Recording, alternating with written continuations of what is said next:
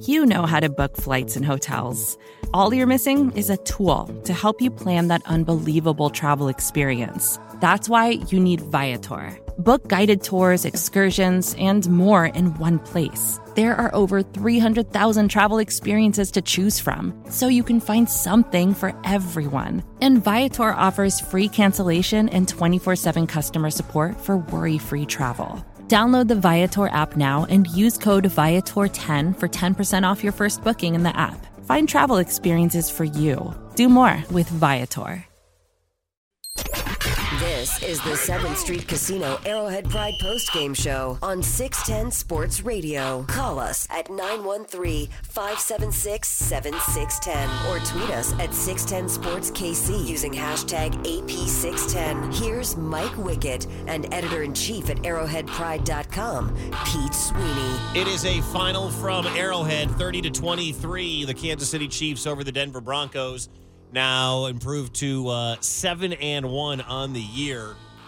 576-7610 got a little interesting there at the end, but the Chiefs salt this one away and eventually give it right back to Denver at the very last moment and a one-play desperation, and we are done. 30-23. Lines are open for you if you're leaving Arrowhead. If you're hanging out at Arrowhead, 576-7610. Again, 576-7610, or you can text us at 69306.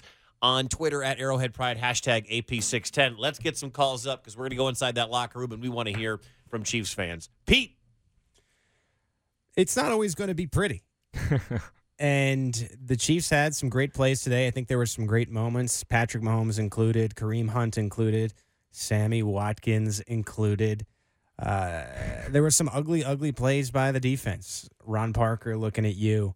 But at the end of the day, again, you had the Chiefs who didn't play outstanding, I don't think, today. But because they are in the realm of those teams that will be there at the end, you got to play a perfect game to beat them, and Denver made plenty of mistakes.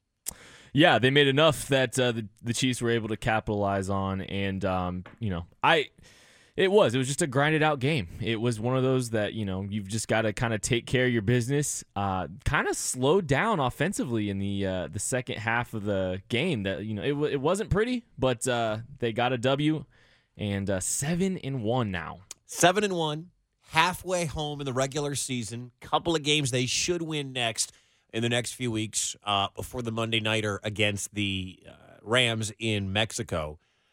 I mean, this was not an easy game by any stretch. I know that, a lot of people, I look back at the predictions from the pregame show. Our boy Matt Lane had 41-20 from Arrowhead Pride. Craig Stout from Arrowhead Pride at 38-10. Kent, you had 31-10. A three-score game, yeah. But this was a rival coming in. Last week was such a monster win for the Chiefs. You had to wonder if they're going to be able to keep it up.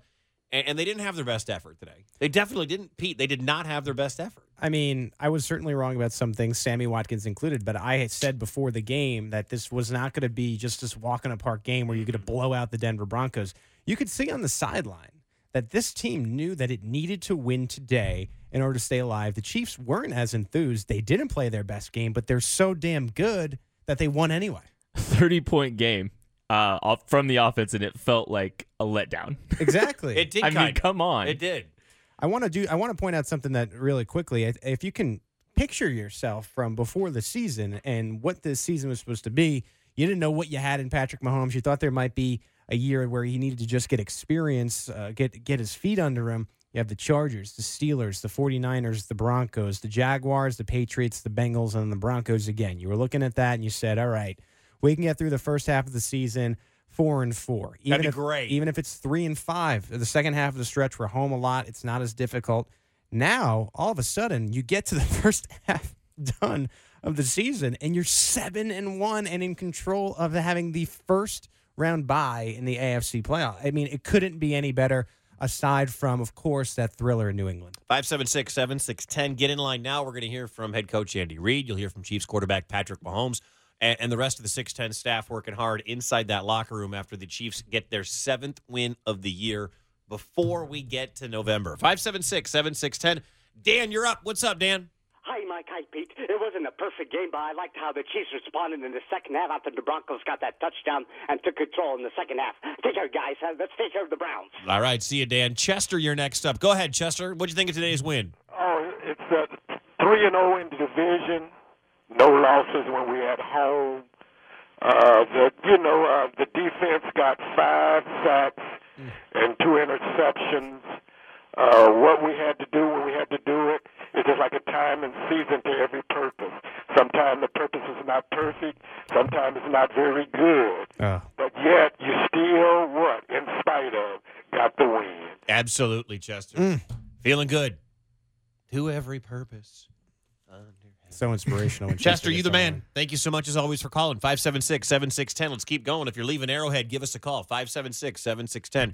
Fred at Overland Park, you're on 610 Sports Radio. What'd you think of today's win, Fred? This is coming from a Chiefs fan. I'm not taking anything away from the defense getting some improvements.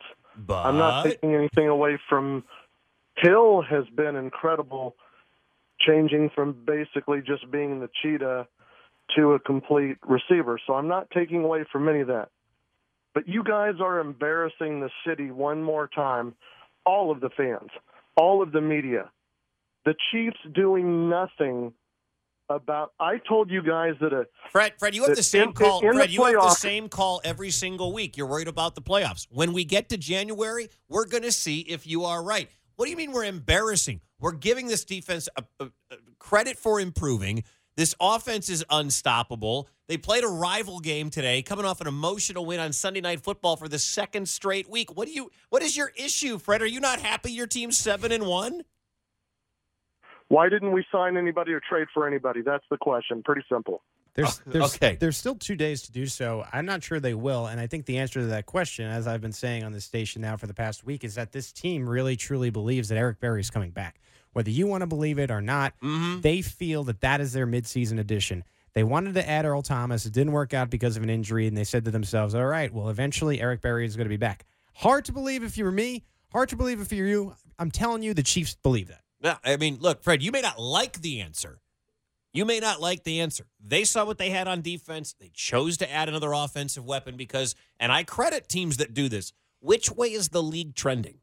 Does the league do you the win? Big O. Does the league get you? Do you get wins in the NFL by grinding things out the way they used to be with John Riggins and the Washington Redskins and Larry Zonka and playing defense like the 46 Bears in 1985 or in 2018? What do? Look at the teams that are in first place. Look at the teams that were in the Super Bowl. I realize the Eagles had a very good defense last year, but how'd they get there? Carson Wentz was tremendous. He goes down, Nick Foles steps up. How do the Patriots get there every year? The Patriots defense isn't a hell of a lot better than Kansas City's, but how do they get there?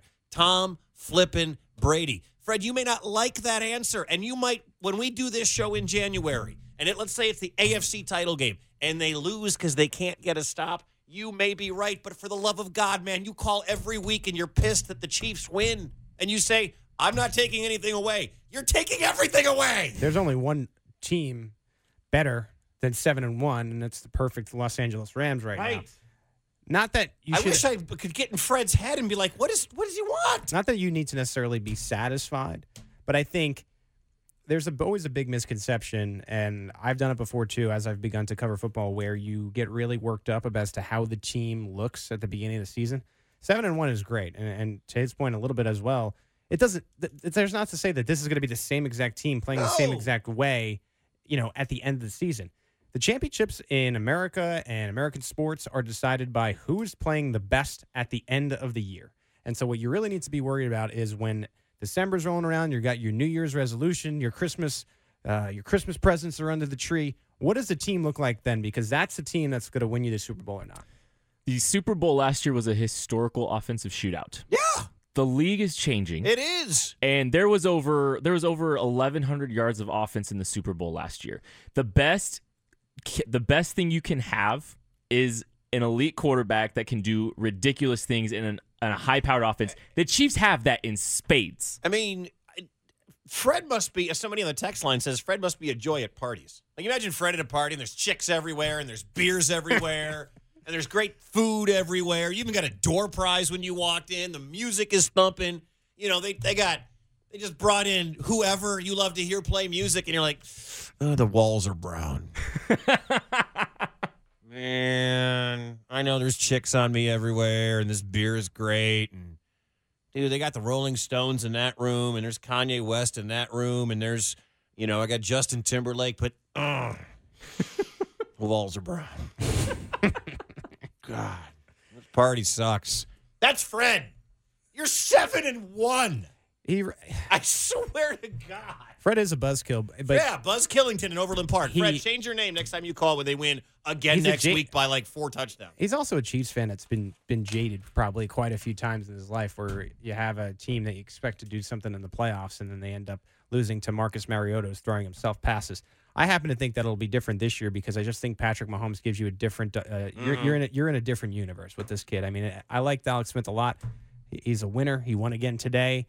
Alex Smith era is over. I think your ceiling, especially in the postseason, is much higher with a quarterback who can seemingly will the team by himself. And he's not by himself because he has a lot of great weapons, as you've seen today, in Travis Kelce, Tyreek Hill, Sammy Watkins, Kareem Hunt jumping over another guy. This is a complete offense. It might not be a complete defense yet, but it might change once we get closer to the postseason. The 16th best scoring defense in football right now is giving up 24.7 points per game. It's a different league, man. The Chiefs just gave up 23 below league average. It's a different league. I mean, I don't know what, and I know that the playoffs are a different animal. I've been covering the National Football League for a long time, just like you have, Pete, Kent. We've been watching the league. I'm sure Fred's watched a lot of football, and as a Chiefs fan, a lot of depressing January football. I understand that.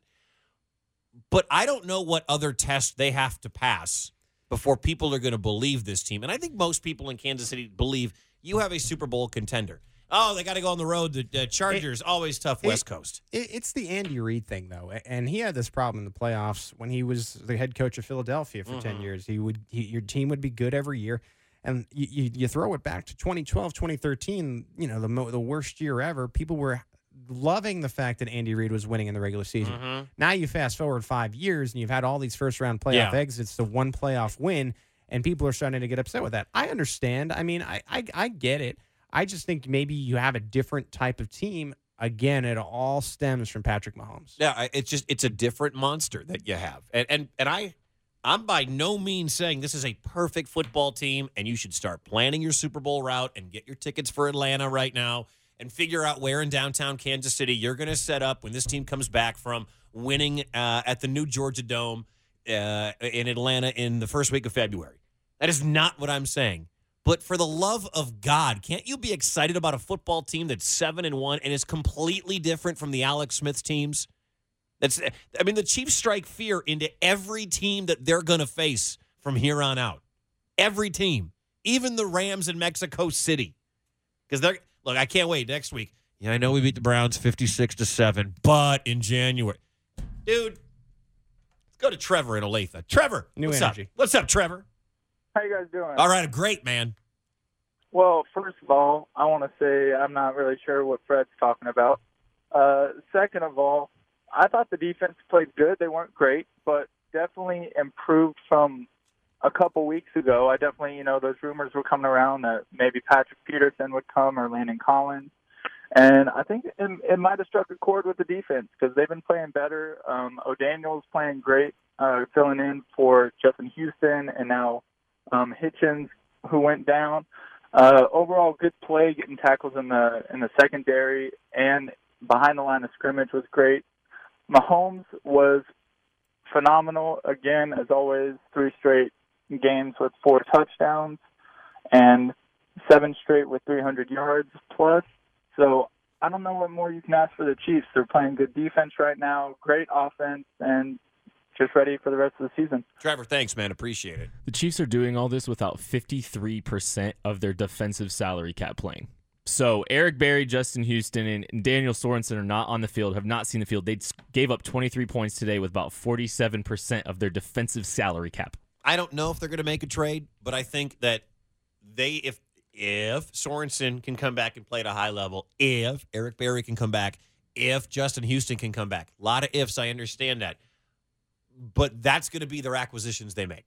This isn't, and most teams, by the way, don't make acquisitions. We say this every week. It's not Major League Baseball. You don't make acquisitions a lot at the trade deadline in the National Football League. It's a different sport. This from the text line again. If you want to text us 69306 8 from the 816. I think it's hard for Chiefs fans because we're always waiting for the other shoe to drop. It'll take playoff wins for fans to buy in, just like with the Royals. I think the Chiefs might have lost that game if this was last year. Think about that. This is a different team. So I understand all this fear and stuff from what we've been going through, what fans have been going through their entire life and waiting for that other shoe to drop. But I think this was actually kind of an indication of the kind of game that they might have lost last year in that stretch, that 5-loss streak.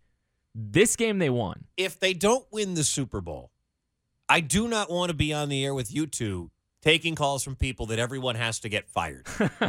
Do you know what I mean? Like, because this next text that comes in, that's great. They're 7-1, but the bottom will fall out sooner or later. We're just waiting. What's the bottom falling out? You think they're going to lose the rest of the games this season? I mean, if Mahomes goes down, okay, they're going to be in the middle of the draft order. Here's the truth of the matter, though. I mean, you have a team right now, right? They won today, right? So let's say they stay on this pace and they are to get a first-round bye and they're the top seed in the AFC, okay? If they go out and lose that first game in divisional round weekend, people are going to be upset. And they should be. And I think they deserve to be. But if you get past that divisional round and you finally get to like an AFC title game, I think that's where you're aiming for this year. At that point, you're playing with house money. You know what I mean? Like and at that point, I think you've finally gotten over that hump. I think you can go further this year, though, with this team, especially this offense. I think they're kind of outpacing what they expected to. Absolutely. I think the Chiefs It's are farther along. It's a very confusing time. Well, so like I understand, It's like a very confusing They won time. today, right? I think expectations are just because of what's happened so far, they're through the roof. And I understand that, and they should be to some degree, right? But like this is a long-term plan for a team, and we're just in its infancy. So even if they lose in that first playoff game, for instance, I understand it's going to be frustrating. But they are so far ahead of any expectations that you probably had. Yes. With a city that was high on what Patrick Mahomes is capable of doing anyway. They're 7-1. I want to go back to Fred's call about the brown walls and how he doesn't like parties. Junior in Grandview, you're next up. What's up, Junior? Go ahead, man. Hey, man. How about Steven Nelson, man? He's like rated number one on PFF, man. Like, what's up? Why are we getting credit for that guy? That's our defense right there, But yeah, like I think this is gonna be it, man. Honestly, like this is the year. Honestly, I think this is the year we're gonna win that playoff game, or we're gonna go up high. I think it's building blocks. It's stepping the ladder. I mean, you see teams. I mean, hell, you watch it in Kansas City. If you're a Royals fan, you watch this team. They were bad. They got competitive. They made September actually matter for a bit. The next year, they got to the World Series. They didn't win it. Nobody wanted everyone fired and released because they didn't win the World Series. And they used that and moved on. If this team gets to an AFC title game and loses it, I don't want to take calls about Bob Sutton need to be fired. They got to get rid of their secondary coach because that's climbing the ladder with a young quarterback. Right. And that's more than you should probably be expecting for a rookie quarterback. Or it's basically a rookie. Yeah. I mean, that's the truth, though. This is unprecedented territory with a quarterback. They're doing more than they should be. I want to see some Chiefs fans that are in a good mood, like Junior. More like Junior. Call in 576-7610. 576-7610. If you're leaving Arrowhead, give us a call. KP and Lenexa, you're next up on 610 Sports Radio. Go ahead, KP. Hey, how you guys doing? I'm a long-time listener and a first-time caller. All right, man. Thank you. Yeah, anybody besides me think Daniel O'Darius should start? I call him DOD because he stops everybody behind the line of scrimmage, and he knows how to tackle. And I am proud of my Chiefs win today. All right, there we go, KP. So as bad as the rush defense has been, Dorian O'Daniel, if he's got to play in the box and take on linemen, is a big liability, maybe worse than what we're experiencing now. But in situations where he can kind of play coverage more, he's fantastic, and he made some great plays at the end of the game this year. But if you're wanting to expect him to step in and take on blocks, that's not his game. He's kind of a slip and elude kind of guy, and he did not look good in the box today. 576-7610. Thanks for the phone number, KP. Line's wide open. Text in 69306. From the text line, the guy who thinks the bottom will fall out is a loser. Go watch the Raiders, you nerd. I'm cool with that. Because you know what the thing is with a lot of fans, and we're going to hear from head coach Andy Reid very soon here, so keep it right here. Also, you're going to hear from the quarterback, Patrick Mahomes. Expectations were, I think, very tempered when we got into the preseason. Mm-hmm. And I think the throw at the Georgia Dome, at the Mercedes-Benz Dome or whatever it is, I think the throw... Doesn't care. Mike doesn't care. I don't give a rat's ass right now. Fred's got me all fired up. I love you, Fred. The throw got people completely enamored with the skill of this kid. And then he comes out and throws all those touchdowns in the first 2 weeks. And all of a sudden, you're, hey, this could be a learning year. Hey, this could be a year where maybe they finish second and get a wild card spot. Who knows? He's a young guy, but 2019 is going to be really fun.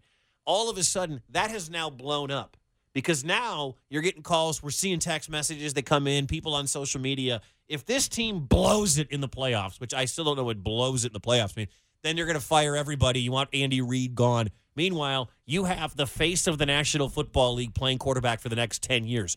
They're not going to take Mahomes away from you if you don't win the Super Bowl. I just think the disconnect is that he's making these comments after what should be a happy time, which is right after a win. I mean, you're 7-1 through the first half of the season. You should be happy about that. Long term, though, we've talked about it a number of times on this show. You have a historic offense here. We just tweeted out from Arrowhead Pride. There's most passing touchdowns in the first 8 games of a season. Tom Brady with 30, Peyton Manning with 29, Peyton Manning with 26 again in another year, and then Patrick Mahomes with 26. So you're in elite company in the first 8 games. This is the perfect offense to win a Super Bowl championship. So I think, how big is that window? Like, to me, you have these great quarterbacks in the league. We talk about it all the time, like a Peyton Manning. Peyton Manning in his whole career only got 2.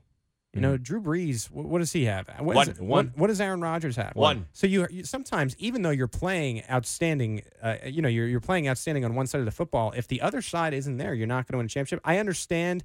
I understand like the motive behind it. I just don't think it's the right time after you're now 7-1 and here you are in the regular season, so far from the playoffs, to be that down about what could be a completely different picture come December. Right. I don't think people are really appreciating the adversity that this team's went through too. They are on their 3rd center. They're piecemealing their interior offensive line. 53% of their defensive salary cap is not playing right now. And they're doing what they're doing. The Broncos aren't good, but they held them to 23 points. Broncos aren't good. They're still a division team. They still get fired up. That team's playing for their coach's life. That team's playing for their season. They're desperate. Yeah, absolutely. All right, coming up, Andy Reid, Patrick Mahomes, and you. 576-7610 is the phone number. If you want to jump in, we'd love to hear from you. Chiefs win 7-1 on the year. They beat the division rivals. That's 3-0 in the AFC West. Your phone calls coming up, and again, you're going to hear from your head coach, Andy Reid. Here's Patrick Mahomes, by the way, right off the field about the importance of getting a win. Yeah, it was very important. I mean, they had a lot of momentum coming into the game. That's a really good team, like I said earlier.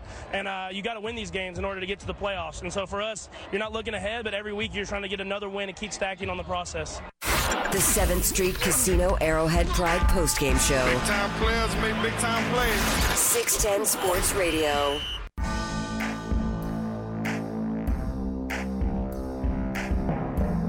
In the NFL, 2nd down and 5. Touchdown, Kelsey. 9-yard touchdown throw by Patrick Mahomes to his all-pro tight end. I feel like everybody, when that score came up on CBS, we all kind of looked around here. Pete Sweeney, Ken Swanson, and myself. I'm Mike Wickett in studio. We all looked at each other and were like, that was easy. that was a really easy drive that put them up.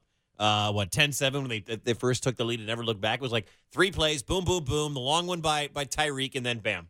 Pretty easy. The Broncos seemed to catch up with the Chiefs offense a little bit towards the end of the game. But, yeah, there was a feeling at the beginning of this one that if Patrick Mahomes wanted to score a touchdown, he just was going to go down and do it. And that's exactly what you want, and that is part play calling, part Mahomes. They got hot first stretch, and then it stretched that lead out, and then kind of did the Andy Reid sit on the ball, and it worked. They still won by 7. And if you flip it on the defensive side of the ball, and Mike, you were kind of alluding to this earlier, where you understand that there's going to be high-scoring games in this league and there's going to be a lot of yardage. The Chiefs are giving up a lot of yardage, but when it comes to situational defensive football, they are coming through on a lot of times. Like, For example, today the game really could have gotten out of hand when Mahomes threw that bad pass for an interception, and then immediately after that, the defense came up big. Like, so to me, I understand that there's a lot of gripes around the city with the Chiefs' defense, but situationally, they aren't the worst unit in the league. No, and I mean, also you kind of look at like there's still some positive indicators on the defensive side of the football. They got after the quarterback. They had several sacks. They turned him over. Was it 3 turnovers today? Your boy Speaks. My boy Breland Speaks. He got a nice hustle sack. He had a fumble recovery. Hustle, force fumble. He hustles, man. He works hard. That's his one trait to hang his hat on. And the number one guy today, the Defensive Player of the Year candidate, another great performance, D. Ford. Another sack today. Another sack. All right, we're going to hear from Andy Reid and Patrick Mahomes here coming up in just a second. Let's go to Sebastian. You're next up on 610 Sports Radio. What'd you think of today's win, Sebastian? Well, I thought it was just a great win, and I liked how the defense came up.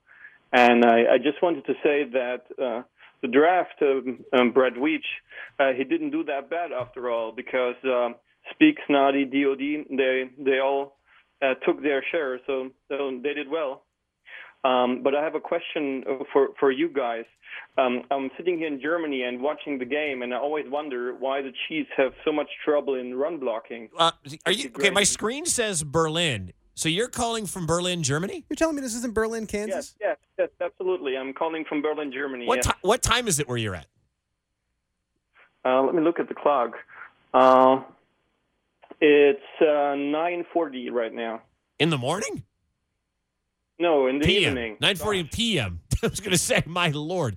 Well, we are officially global. Little Sunday Night Football. Well, exactly. Sebastian, thank you for making this global. I have no idea what an international call from Germany to Kansas is, but we appreciate you doing that. Run blocking wise, do they have any interest in run blocking with a purpose today, or was this one of those they really let Patrick Mahomes make plays? Well, I mean, I think as far as the run blocking is concerned, you're dealing with an interior offensive line that, again, is being held together by duct tape and street free agents. And it's not easy. Like I think Kareem Hunt wound up averaging about 3 yards per carry today. But this is not, I mean, first contact is going to be happening deeper and deeper right now because they're struggling to keep an offensive line healthy. However, Patrick Mahomes only sacked once today, so the pass offense hasn't really been too affected yet by the offensive line. But it's definitely something to keep an eye on moving forward, and hopefully, Kareem Hunt can continue to do Kareem Hunt things. Yeah, so now we're global, baby. Big time. That was awesome. I told you that last week. He must have heard and then fired up a call. Did I really think he was 17 hours ahead? Am I that dumb? Did I really think it was 9:45 in the morning? I'm an idiot. Bastian, thanks, man, and appreciate you calling in from across the pond. We're going to hear from Pat Mahomes coming up in a second. Neil and Lone Jack, you're on 610 Sports Radio. What's up, Neil? Hey, guys. Great day. Good win. Not a great win. Patrick, of course, was amazing. But I tell you what, I think I got to give so much credit to Kareem Hunt. Even though he didn't have a lot of rushing yards, you're talking about the patchwork offensive line. That play that he made to get that touchdown in the second half, I mean, that's the only touchdown we got in the second half. I think, honestly, without that play, without him making that play, I don't know if we win the game. As good as, Patrick was and all that. Now, that's the offense. I love Patrick. I love the offense. Now, the defensive side, I got to give the defense a little bit of props today. And you know what? I am not going to crush Bob Sutton for once. I think Bob Sutton. Hey, Neil, a Bob-sitivity out of Neil. Now, I do think. Are you there? Can you hear me? Yes, go ahead. Okay. All right. Now I'm not giving up on Peterson or the guy from New York, which I'm drawing a blank on. Landon Collins. I'm not giving up. I still want somebody. I still think this defense needs somebody. But kudos to the defense for making those plays today. And if they honestly, I think Bob Sutton actually put them in good positions today. If they just learn to tackle. You're not alone in that, Neil. I have to cut you off, man, and I hope you understand it's not to get something else on, except we want to hear from the quarterback, Patrick Mahomes, who is coming up to the podium. And, Neil, thank you for the phone call. We're going to talk about Landon Collins and Patrick Peterson. We're going to talk about all those acquisitions possibly to be made coming up here in just a bit. But first, the quarterback of your Kansas City Chiefs, and again, the stat number on Pat Mahomes, 303, 4 scores, And Patrick Mahomes is standing to the podium now here on 610 Sports Radio. Knew if we had the shift motion that we'd have a good chance of getting kind of a 2-on-1. And we weren't thinking it was going to be Vaughn, but it was Vaughn. So I just kind of tried to press him as much as I could and give it to Kareem and let him outflank. And he made a good play and got the first down. And so it was just one of the game plan runs that we had in the game plan. Mm-hmm. Yeah, I mean, always. In every single play, they have to respect Tyreek's speed, Sammy's speed, and Kelsey's ability to make plays. And so I feel like when we're clicking on all cylinders, and today when we're spreading the ball around, it's hard for the defense to account for everybody. Sammy's a guy that's been really unselfish this season. How rewarding is it when he's able to have 2 touchdowns and even have a game like he had today? Yeah, I mean, it was really rewarding. I went up to him before the game, and I said that – kind of said that, I mean, you owe these guys. I mean, he kind of was hurt in the last game at the very beginning, and so they didn't really know kind of what kind of ability he brought to the offense. So I was happy for him to get out there, make a lot of really big plays that really changed the tide of the game. What does it say about the offense, the fact that Sammy, this is his first big game here in Kansas City. Other guys are having big games each and every week. It makes it hard for opposing defenses. Yeah, I mean it's hard for defense to account for everybody. I mean, Kareem, the last 2 weeks before this has been really playing his game and doing his thing, and then Tyreek had a big way everybody. So they usually try to take away 1 or 2 guys, and then it's my job and Coach Reed's job to just get it to the guys that are open, and we have no problem with throwing them to anybody on this team.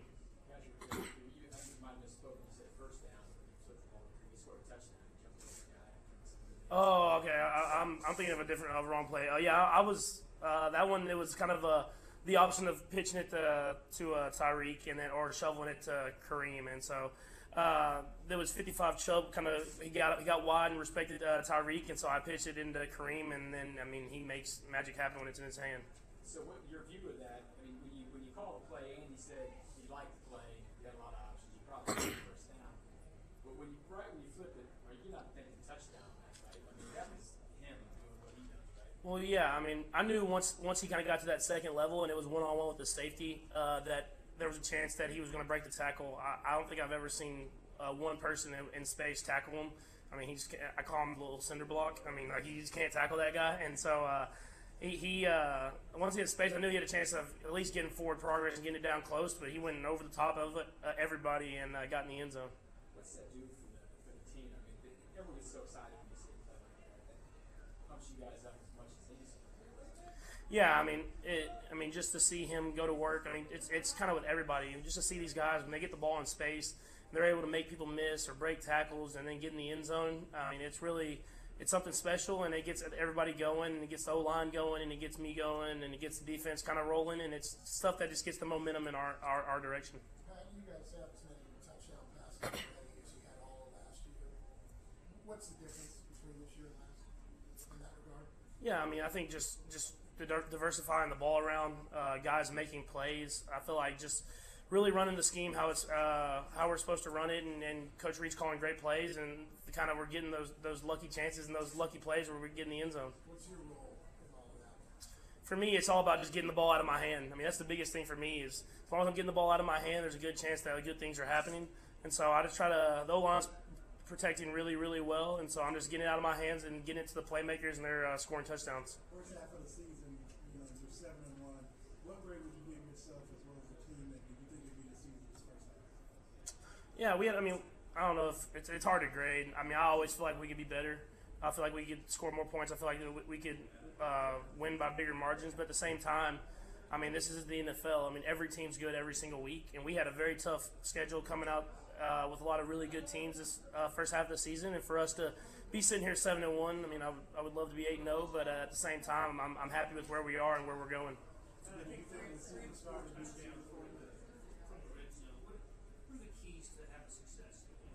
I mean, it's huge. I mean, you probably saw the frustration I had in the first drive of not getting in the end zone.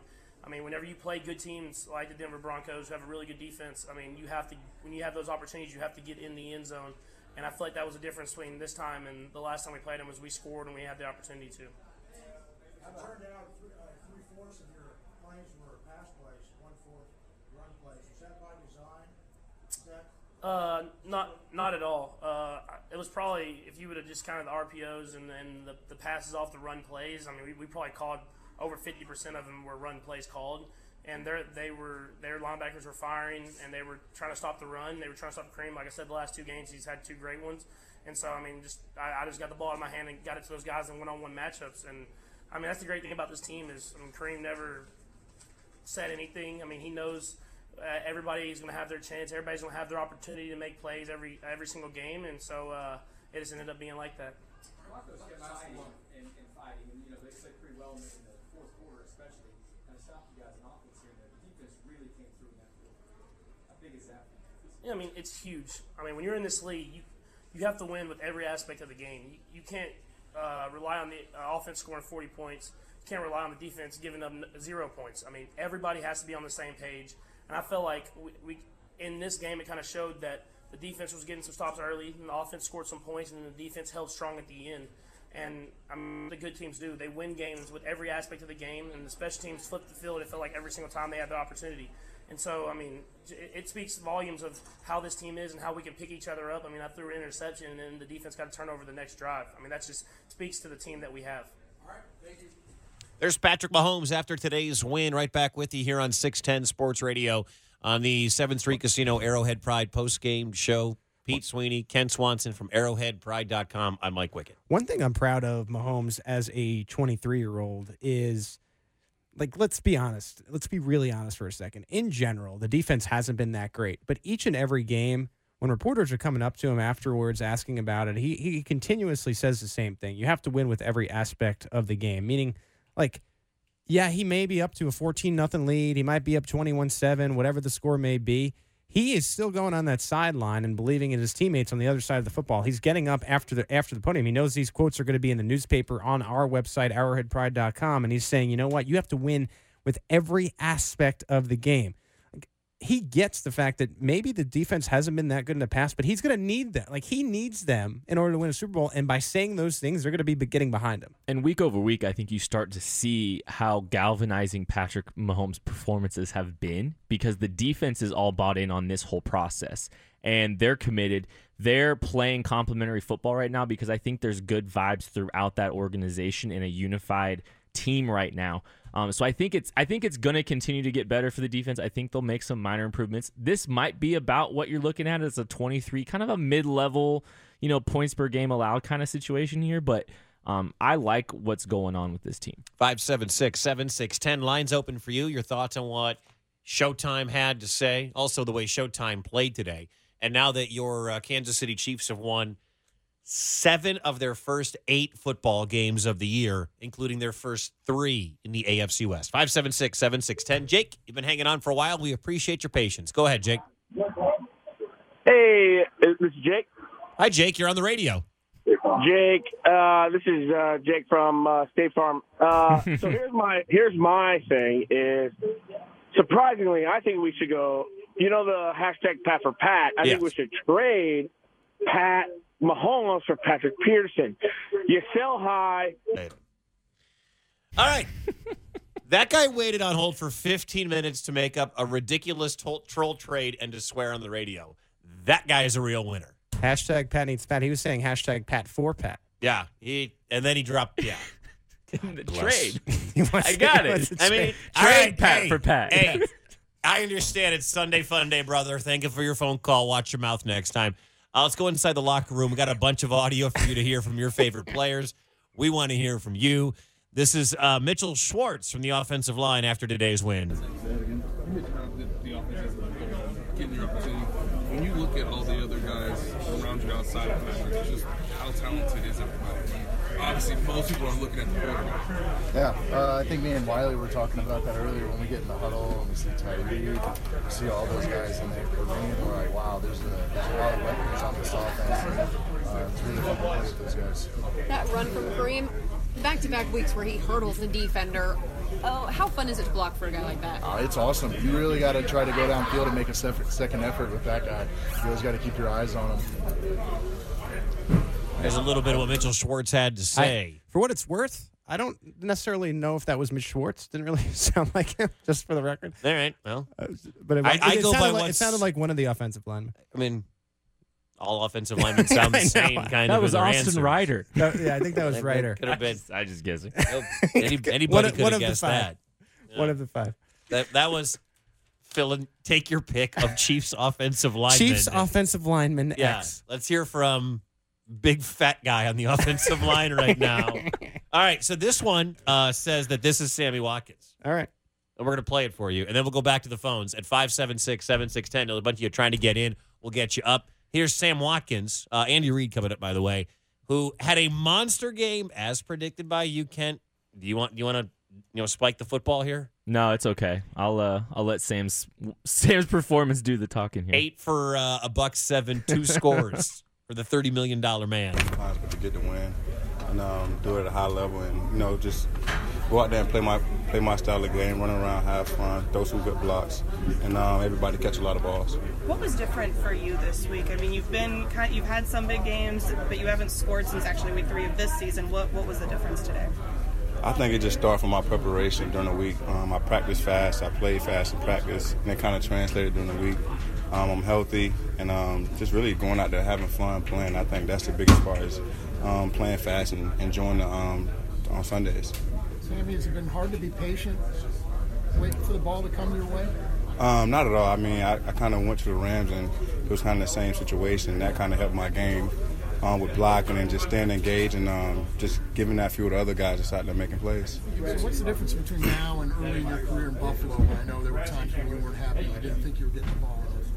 Yeah, I was young and I was kind of ego tripping, and now I'm kind of older and understand that this is a team goal, and every week it's going to change. Next week, Tyreek might have 180 yards, or Kelsey might have 180 yards. I might have 30, and it's going to switch up with all these star athletes running around. I know I'm not going to get 50 targets. That's not realistic. Does the easier game make a difference? I mean, when you guys are winning each week? Most definitely. I just think we as a group got to continue to be unselfish and know that we're a great team, and we got to spread the ball around and continue to do the right things. Does playing in an offense like this take the pressure off you? And if so, does that help you play more free? Honestly, yes. It's not all about me or any guy on this team. If I'm not open, I know Trav's going to be open. I can literally run my route, but watch him catch the ball, and it feels great to see everybody out there making plays. You mentioned before, Sammy, the idea that being in this offense, there were going to be opportunities to go against linebackers. Your first touchdown is a linebacker who gets you in space. Just how much of what you envision this offense with you being has become what it is? That's how special this offense is, I think. With so many guys, we get different matchups on safeties, linebackers, and Coach kind of just throw us in different places, different weeks, and everybody get the opportunity to go out there and display their talents. You're known for scoring red zone touchdowns. What's really the key there? There's Sammy Watkins in the locker room. Got cut off there at the end. Guess he didn't want to answer that one. No, I kid. He wouldn't have. He would have done that. No comment. What I do like out of Watkins there was when he said, when I was young, because he wasn't getting the ball, a little frustration in Buffalo. He said he was ego tripping back then, and now he calls himself an older guy. What is he, 27? No, he's 25. 25. Just turned 25 Man, recently. if 25 is old, what does that make me? And I'm only 37. So what does that make Mike, me? You're ancient. Wow. You're an ancient. 37? You're like an artifact. I know, right? You're like something I would dust off and see how much I can get for on eBay. So, I'm the Tamba Hali of this radio program. Right. Is that what it is? Yeah, that's correct. That's correct. Just call me Antique Roadshow. Kent Breland speaks because he loves him so much. Right. And he's a young guy. I'm D Ford. I'm, of course, the MVP. And you're Tamba Ali. Professor Derek Pete. Johnson type. Well past my prime and have to be put out to pasture. When does Wicket's mixtape drop then, if he's Tamba? Right. I need to have one of those. Hopefully tomorrow. Yeah, well, The guys. Monday release. I got stuff to do. I got to make myself a mixtape. 576-7610. Right back to the phones. We know you're all trying to get in. We'll get you up. Let's go to Brian on 610 Sports Radio. Brian, your Chiefs are 7-1. That's great, but we're winning with way too many penalties. We're one of the most penalized teams. You can't continue to play sloppy football. You're a professional. Learn how to execute properly so you're not penalized. We can't win championships when we're continuing to put ourselves in, I'll say, marginal situations. They got to play better. Brian, thank you for the phone call. Guys, are penalties going to come back to bite this team in the behind? By the way, they are 30th in the National Football League, or third worst for most penalties per game. 8.3. No. Only Cleveland and Pittsburgh commit more penalties. The answer is not against a team upcoming like the Arizona Cardinals or the Oakland Raiders or the Cleveland Browns. Where it may affect you is on Monday Night Football against the Los Angeles Rams, against the Los Angeles Chargers when they face them again, the Seattle Seahawks. Just because I think those games, you almost have to play as close to perfect as you possibly can. I mean, the margin for error against these elite teams, and you look at the parity in the league, is always going to be a lot closer. Again, I think there's a lot more you can get away with a struggling Denver team or a Cleveland team. And those things are fixable. They are the same way some of the tackling issues that this team are fixable. So, it's definitely something to pay attention to moving forward. They're still winning games in spite of it. Still need to get it cleaned up. Would you like to know where last year's Super Bowl contestants ranked in penalties? Last year, the New England Patriots were number 2 in the league, second fewest penalties per game. Some people believe that's just because the league doesn't call penalties on the New England Patriots, but they were number 2 at 5.3. Philadelphia was the 20th most penalized team, 6.8 penalties per game. Kansas City last year, 7.4 penalties per game. This year, 8.3, so they're getting worse in that aspect. Yeah, Andy Reid will be the first to tell you that they need to be a little bit more disciplined when it came to that. I think it's something he realizes, and I think it's something they're working on. The ones along the offensive line, those type of penalties, it's going to be tough as you keep reinserting new players every week. Like this week, they had a new center and the right guard was only starting for a second game. Like now, it's going to take them a few games to get used to each other, false starts, things like that, and cues. And then when it comes to defensive penalties, I'm still in that camp where you don't really know exactly what's a penalty in this new style NFL. Not that I'm like defending the players on each and every play, but they're still going to be take some getting used to in some aspects of this new game. Like today, for example, I look at Chris Jones in that sack.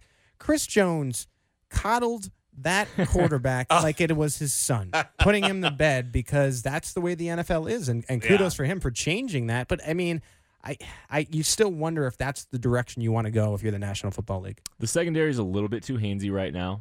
You saw that a couple They times. have to. They can't keep up with anybody. I knew that was coming from Easy. Wicket. Yes. But some of the stuff like false starts and offsides penalties, those things are so fixable, and they need to get rid of those because, especially on the defensive side of the football, just eliminating some of those penalties would go a long way in helping this defense have success. All right, coming up, we are going to go back inside the locker room. We're going to hear from D. Ford, potential Defensive Player of the Year, in the conversation here at the halfway mark.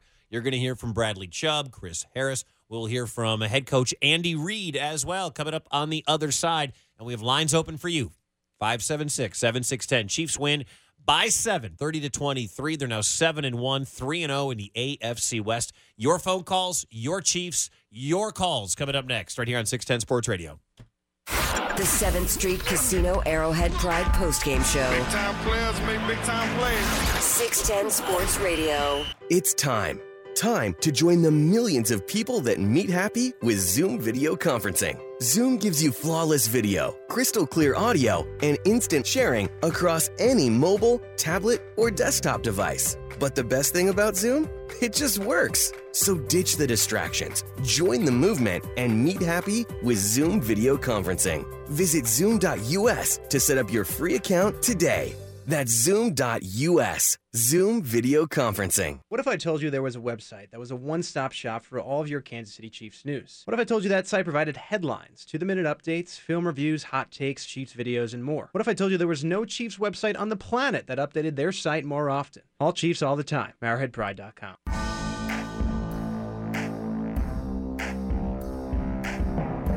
Second down and 9. Hey, rip. Hey, 35. There's a blue 80. It's hot. Come on. Patrick Mahomes. Touchdown. Sammy Watkins. Oh, yeah. 13-yard toss. Yeah, I mean, always, in every single play, they have to respect Tyreek's speed, Sammy's speed, and Kelsey's ability to make plays. And so I feel like when we're clicking on all cylinders, and today when we're spreading the ball around, it's hard for the defense to account for everybody. I mean, it's 2-touchdown Watkins, they call him. Sammy Sweetheart, the sweetest chief you'll ever meet. Oh, that's how many of these you got? You save them all up? Is that what you do? You know what? Pete Sweetie, Mine's always rolling. Editor-in-chief over at arrowheadpride.com. Ken Swanson as well. Your phone calls at 576-7610 is the phone number. We want to hear from you. If you're leaving Arrowhead after today's win, love to hear from you as well. CBS on the play-by-play there, and Patrick Mahomes, your quarterback afterwards. Chiefs now 7-1. The last couple of callers have brought up some points, and we had to get to Mahomes, and we're going to get to Andy Reid here in just a second, and more to the Chiefs. Neil, who called in from Lone Jack, right before we went to Mahomes, brought up acquiring that player. I asked you guys at the trade deadline if today's performance would influence what Brett Veach did or did not do.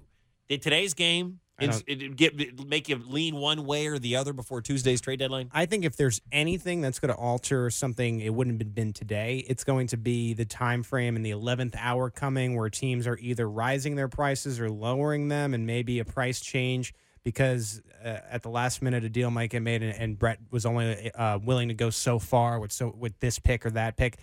I think if there's any change, it'll happen close to the deadline. I don't think today had anything to do with it unless there was a significant injury. Like, for example, if they know more about an Anthony Hitchens that he might miss extended time now, maybe you go get an inside linebacker, that type of thing. Aside from injury, no. No, I think that's right. I think it's contingent on, how much he's willing to give up and what the current situation is with a guy like Anthony Hitchens. There's a couple guys out there that would be really fun to have. Landon Collins, if he is available, would be a lot of fun to have. But they've still got help on the way, potentially with Eric Berry and Justin Houston. What's going to happen if Berry doesn't come back? Well, all of this talk about, like, how many times on this radio station have Fesco and Klingler, have Show and Vern, C-Dot, Bink at Night, U2, Barber when he's sitting in here, when Sean Barber's not busy working at Arrowhead? How many times? Like, what count are we at when we mention Eric Berry's comeback? It's already, in my opinion, embarrassing for Brett Veach to have not put him on injured reserve. If this player was on your 53-man roster for the entire year and wasn't a redshirt year, like built in, like a Khalil McKenzie, and you just kept him on, didn't really have a feel for this and didn't understand it, that's embarrassing if you're an organization. But that just feels like a disconnect between player and team almost too, because it is. And that's ultimately whose fault is that? That's the organization. Yeah, you're probably right, but at the same time, like, something doesn't feel right with that situation, and it hasn't for a couple of weeks. And I understand what you're saying, but at the same time, like, who signed? You know what I mean? Who brought him on? Who kept him on the roster? Right. Like, I don't know. Unless, and who knows if this information will ever come out, unless it was to the point where Eric Berry in training camp said to this team, I think I'll be ready soon, and has just continued saying that week after week after week. There's no way to know that, though. But I'm kind of wondering, like, I'm not trying to come out here and blame Eric Berry or anything, but, like, you would think that they would be putting him on IR if they thought he was going to be ready before the first half of the season, and here we are. They would have. In my opinion, as of today, you officially got word that the team thought he'd be back before now. So why is there such a disconnect? But ultimately, is that Berry's fault, you think? Who's to blame for this mess? I'm not trying to blame Eric Berry, but there just seems to be, there seems to be a disconnect. So did Eric Berry say he was going to be back quicker? Did he think he was going to be back quicker? Was there a setback? Maybe he said, maybe there was a setback. I'll be back by week 5. I'll be back after after the quarter pole, and then he stubbed his toe, and now he has a hangnail. I will say the reason that you don't know the answer to this question is here's the deal. It's somebody's fault. Andy Reid has kept a hold on this situation, and we don't know if it's Eric's fault. We don't know if it's the trainer's fault. We don't know if it's the setback's fault. And that's because Andy Reid does a really good job of not burying anybody. Like, that's why we haven't heard many of this year. That's why after losses, when us as the media is trying to say, well, Andy, whose damn fault was it? He goes, well, it was my fault. Same thing with here. I just don't think he wants to reveal too much because this mess, it's either Brett Veach's fault, it's either the training staff's fault, or it's either Eric himself's fault for misleading the organization. But that we'll maybe never find that out because of the way Andy acts. It could be a little bit of both, or all three too. It really could. There could be little pieces here, and it's the perfect storm of awful for this to happen at the same time too. Because maybe, like you said, maybe there was a setback. From the text line, 69306, Ron Parker today, which a lot of people on the text line are hoping we get to Ron Parker here, and for good reason. But this in the text line. Ron Parker made me want Landon Collins, even more. And I hope they have DJ's number on speed dial in case Hitchens is gone for a while. Let's take the first half of that. Does watching Ron Parker, nicknamed Toast, does watching him today make you want LC more? LC for Kelsey? It makes you feel like you either want a healthy Eric Berry back or someone brought in for sure. And maybe Collins is the fit over Peterson. Sorry, Ron and Vern. But to me, I look at Ron Parker, and he was cut by Atlanta. He was available to anyone in the league. I think he came back because he knows this system. I said this on the halftime show. I think he came back to the Chiefs because he knows this system. I don't necessarily know if Ron Parker is playing anywhere else in the league, if he's starting anywhere else in the league. And to me, that's a little troubling when you think about safety depth. And it's like, that's what kind of makes you think, will they go and make a move if a price for Collins was right in Brett Veach's mind? I was talking to Craig Stout and Matt Lane, the Nerd Squad, together. We were all discussing. Landon Lucas was off the field late in the game, and Ron Parker stayed on it. Almost looked like Jordan Lucas got benched. Was that a Freudian slip? No, Landon Lucas is the Kansas Jayhawks. I was about to Power say. forward from a few years ago. Me and Craig do that all the time. But anyway, so Jordan Lucas was benched, it looked like, late in the game, and Ron Parker stayed on the field. What is Bob Sutton watching, seeing Ron Parker be flat-footed on two big plays, one giving up a touchdown, one leading to a touchdown, and then almost giving up a touchdown to Jeff Howerman in the red zone trying to chase him? Ron Parker was terrible today. There's a reason it isn't the Parker locomotive. It is not the Parker locomotive. It's the Parker rail cart because it takes two people to make it work. We got Andy Reid coming up in just a sec. We'll want to get to Phil first in Wichita. Phil, you're on 610 Sports Radio. What's up, Phil? Mahomes! Hey, guys. Such an appropriate response. That works, man. Hey, that's all good. What's going on? I listen to the podcast, so I don't know what y'all have been talking about, but, man, this run defense, I mean, we were just getting shredded out there 8-10 yards before the guy even made contact sometimes. Just luckily they were able to make a few big plays here and there to get us off field, but man, that's just kind of scary. Phil, give me another Mahomes before we get out, man. Give me another Mahomes. Mahomes! I was shocked that Vance Joseph. Like, you look at this team again, and I feel like it happened in the Monday night game. Run game is working, yet they insisted on throwing this ball so much today, and it's like you watch Phillip Lindsay. It's pretty clear, like, the Chiefs' defense is struggling to stop Phillip Lindsay. You're insisting to go with Case Keenum. I know it's not that simple. It's not that simple. But at the same time, I felt like they gave the ball an appropriate amount to the run game. I think their balance was actually working for them. After they were getting 7.5 yards per carry in the first That's quarter. what I'm saying. Why would you even if they stacked 9 in the box, they were like daring Kansas City to tackle them, and they couldn't do anything. I thought it was stupid by Denver. Part of it's game script too, though. I mean, part of it is the game script. They're trailing for most of the game. Let's hear from the head coach of your Kansas City Chiefs. We got Andy Reid for you right now, addressing the media after the 30-23 win over the Denver Broncos. All right. As far as the injuries go, Tyreek strained his groin. We'll just see how he does here, and then Frank Zombo's left hamstring was tweaked.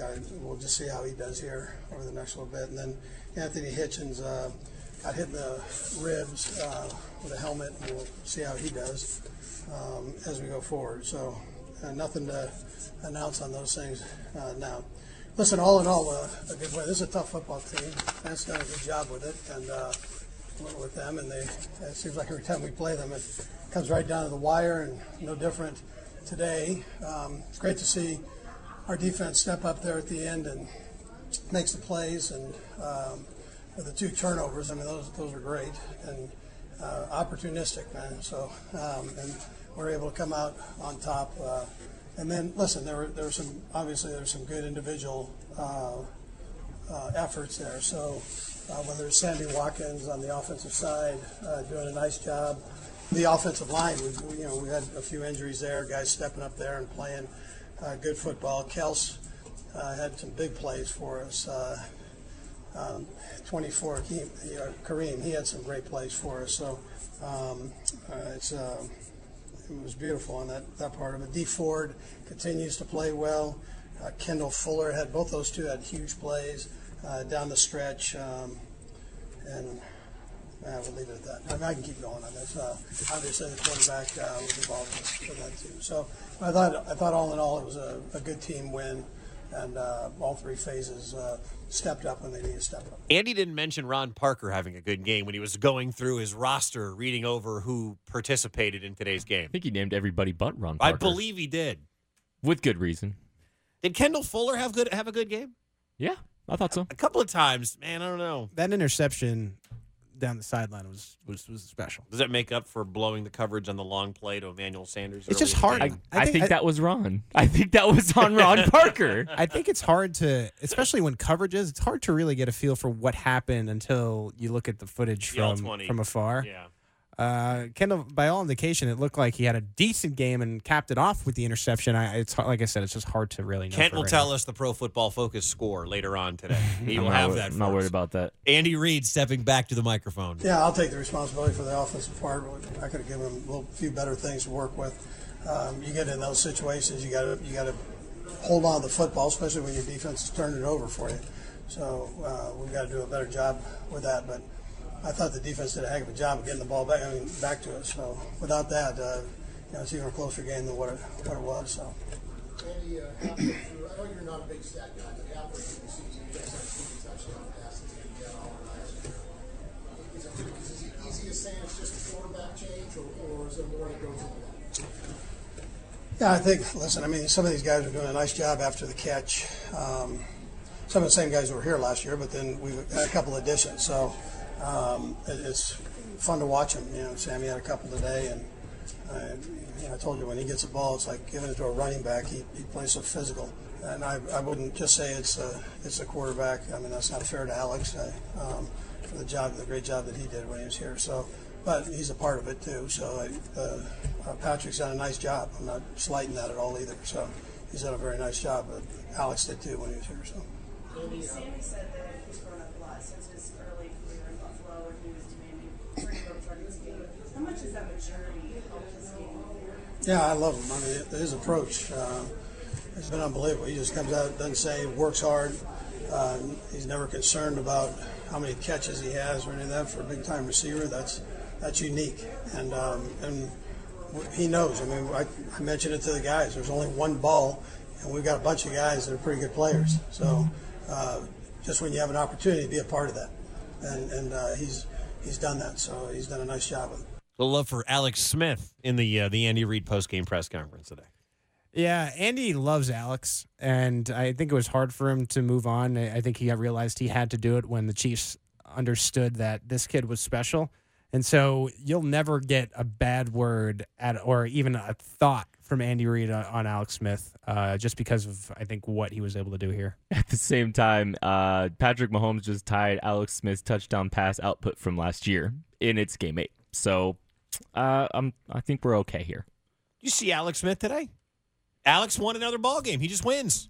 Didn't have great stats. I mean, it was fine. Solid. Andy Reid and Alex Smith are a lot alike. Like they don't really win the big one, but they do well in the regular season. Alex Smith doesn't have really like flashy plays, and Andy Reid will never give you that flashy press conference. But then you go and look at their record in the regular seasons, and it's incredible. Now you go to the playoffs, different story for both guys. But as far as regular season, it's hard to beat either of these guys. Andy Reid's stats for this postgame are exactly the same as Alex Smith's for the game today when they beat Washington, or they beat the Giants. Andy Reid, 20 of 32 for 178 yards and a touchdown. Alex Smith gives you nothing in the postgame press conference. Yeah, Alex, you'd have to really dig something out of. He had a tendency to, when you would ask him questions, if he really didn't like the question, he'd cut you off and go, yeah, and before you could even get the full question out. Like that? Yeah, kind of like a really his acknowledgement of your question not being good enough. The Alex Smith win, QB win today. Mm-hmm. 20 of 32, 178 yards, 5.6 yards per attempt. Hey, in that big win against the mighty New York Giants. That's a divisional win there. Hate on me all you want. It's one win, whether it be by 7, whether it be by a couple point. It's one win. 7, 13, 25, doesn't matter. 40. Kent, I don't know what Pro Football Focus numbers have your win total at over there. I'll take it. Let's hear from Andy Reid one more time after today's win. Yeah, how good was that one, man? That was great. And especially for a guy from Villanova, man. He did a heck of a job right there. So we appreciate him getting back in there. Does his ankle feel perfect? No, I mean, it doesn't feel. Nobody feels perfect right about this time of the year. But he really pushed himself to get back in there, and then he makes a huge play like that. I mean, it's a tribute to the kid, and he's tough nut. Yeah, he dinged his shoulder a little bit. He's okay. Yeah, I debated on it, and I just, what the heck? Let's go, man. Let's roll. I mean, why pull back now? So that was the approach, and I had a play that I liked. Sometimes you get to that point and you go, it's a 50-50 shot. This one here, we have a whole lot of options on it, and with some pretty good players touching it. So dialed it up, and good things happened. And Kareem, that vertical deal he's doing. No, he did a great job there. He's playing real good football now. I have a hard time believing anybody at that position is playing better. I mean, his numbers aren't huge, but he's catching the ball, he's running the ball, he's hurdling people. So, yeah, listen, they're doing a nice job. They've been forced into playing, right? So it's whatever they don't know, they're going to do whatever they do know, 100 miles an hour, and even if they don't know it, they're going 100 miles an hour. So and doing a nice job. Every week they're getting a little bit better. Thus, they're getting more play time, and been pleased with those guys. Been pleased with their approach. They come out, take a nice business approach to it. Yeah, well, it's great to see because he's worked so hard to get himself back where he can play and be strong enough to endure a season. And so you're pulling for him. I mean, it's those are the guys you pull for, and I'm glad he's having success. Selfishly, I'm glad he's having success. Like everybody in this room, we're glad that he's doing his thing. But for the kid, I mean, the hours that he spent in that training room getting himself back, I mean, I'm happy as can be for him. There's Andy Reid, his post-game press conference for you right here on 610 Sports Radio after the 30-23 win. Chiefs over the Broncos, 3-0 in the AFC West. What does that mean, guys? And we're going to hear from a lot of players coming up here in a second. And by the way, if you want to talk about today's win and your Kansas City Chiefs, 576-7610. Got a line open for you right now. 576-7610. They're 3-0 in the AFC West. Pete, what's that mean? I mean, it's still October. I mean, as long as the Chargers stay within pace of one game, right now the Chiefs are 7-1, the Chargers are 5-2, leading up to their matchup. Nothing. I mean, you need to get a 2-game lead over the rest of these teams as long as you still have one game remaining. The division isn't over. As much as people like to say, okay, the division is wrapped up at 7-1, while that would be nice, the Chargers are right there. So as long as they keep playing well, it's still not over yet in the AFC West. And then I look at, again, after the Chargers, and if you can get over them and continue winning, then you think about being one of the top 2 seeds and even, making sure that you have a better record than the New England Patriots so you can get home field throughout. I mean, Arrowhead Stadium hasn't necessarily been the kindest to the Chiefs, whether it be the regular season or the playoffs. I think sometimes we overhype that quote-unquote Arrowhead advantage. I don't know if it necessarily makes a difference, but that being said, you certainly don't want to be playing in Foxborough. So I think you know that. So keeping that in mind, you want to get home field advantage. Yeah, I think the AFC West isn't really the loftiest expectation for this group right now, and it's definitely trying to get that 1 seed. I mean, the Chiefs still have 2 games against the Raiders. So there's a big help right there. I mean, it's the Chiefs have about locked up a playoff spot, and they're pushing. Playoffs is done. It's a lock. It's a lock. I mean, that's happening, and now they're just trying to get a 1 seed. So they're not. You're already just getting the numbers ready to put on that banner. Are we just going to stitch it in 2018 playoff AFC, appearance? Playoff appearance. Yep. All right. Yep. I mean, if they're 7-1, a collapse here would be epic. You would need play the Raiders twice. You would need a monumental collapse to miss the postseason at this point. I don't want to say this. Don't. I'm going to say it. No. Oh, no. Oh, no. On Twitter, at Kent, are you _Swanson? Just want to make sure. At Kent, Kent if you hate what he has to say, on Twitter, at Kent _ Swanson. The Chiefs are a lock for the playoffs if Chad Henne starts the next 8 games. No! Hey, Chris. Chris, cut his mic off. You can't say anything else for the rest of the program. Oh my gosh. Should I cut his mic off for that joke? Oh, that was so Chad. I'm gonna do very solo. This a will be very a solo one-man show performance moving here. forward. Yeah, This could be the Mike Wicked show for the next hour. It's gonna just be me belittling people. No, 576-7610 is the phone number. You know what's the thing with that schedule? I don't think Kent's all that off. I don't think Kent is all that off. The AFC is a hot, steaming pile of garbage after you get out of Kansas City, most likely New England, and then who else? The Chargers, the Steelers. I mean, are the Steelers getting back? Who knows what's going on with Le'Veon Bell? At 7-1, should Pat Mahomes quit on this team and go vacation in Fiji for the next 8 weeks? Then is Henny good enough to get you 3 wins? 2 and against the Raiders? Yeah, 2 against the Raiders. You got the Browns. You got the Cardinals. I don't think it's a done deal that Chad Henne's beating the Raiders, guys. I'm telling you, I don't think it's what the Browns, but the Cards. I'd like the Browns against Chad Henne. They got the Browns, the Cardinals, the Raiders twice. True. I like Chad against the Cardinals and the Raiders. I don't know about the Browns. That's still 9. That's 9 wins. That's a playoff spot. I think probably a playoff spot. You know what? If it came down to it, you bring Chase up. You don't bring Chase up. You only bring Chase up if you have to have a Hail Mary from the 20. It is lit. All right, it's the only way.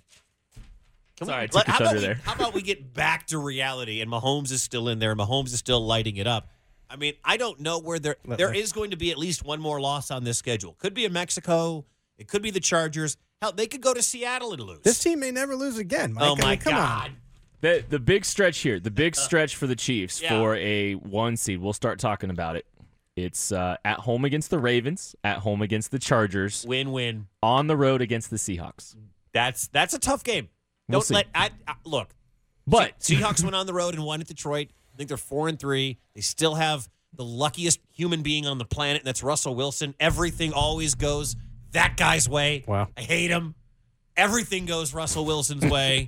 All right. I didn't realize you hated Russell Wilson this much. I think he's still scarred from the replacement refs 5 years ago. Everything Russell Wilson touches turns to gold, except for when he decides to throw from the 1 in the Super Bowl. Every other time, it always works out for him. That's a big damn if, Mike, though. I mean, come on. That's an enormous if. Raiders, Seahawks, Chargers, Ravens to close out the season.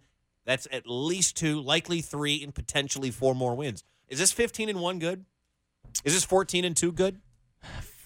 14-2 is not out of the realm of possibility. I think the difference that you're finding here is, I said it a little bit, I don't know if it was a week ago or 2 weeks ago, but the Chiefs are to the point where other teams are needing to play perfect games to beat them. And even when they aren't playing perfect games, it sometimes still isn't enough because the Chiefs are that good. So to me, like today, I don't think it was a complete effort. I don't think they played all that well. I didn't look at this game and say, man, that's how you win a football game. But still, the Broncos just weren't good enough because the Chiefs are that good. Travis Kelce had a C- game, started the game off with drops. 2 drops in a row. Tyreek Hill got relatively contained to 70 yards, and you still had Kareem Hunt going off and doing what Kareem Hunt does, and Sam Watkins coming in, getting 106 yards, 2 touchdowns. It's one of those football cliches that the best teams, they can still find a way to win when they're not necessarily playing their best game.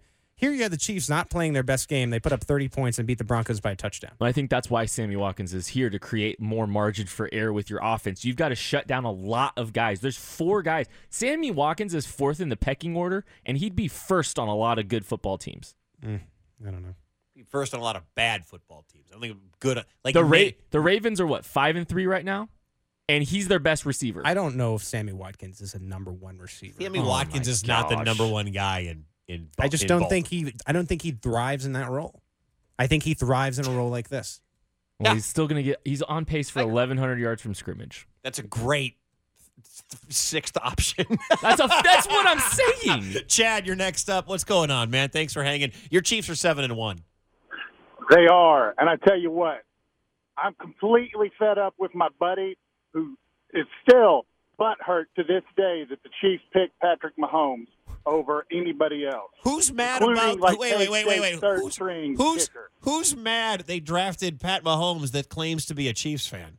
He wanted Deshaun Watson or, I don't know, Aaron Rodgers' half-disabled cousin. I don't know. But I'm sick of dealing with him. I'm out. Chad out.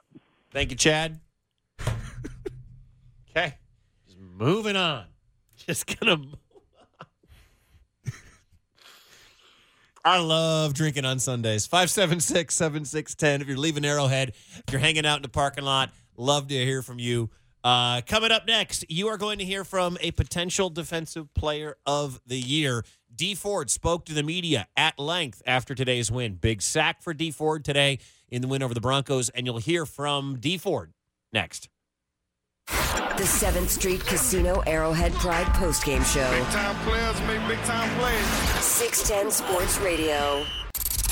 Some listen for the best Chiefs guests. Some listen for K-State play-by-play. Some listen because that other station is just so staticky.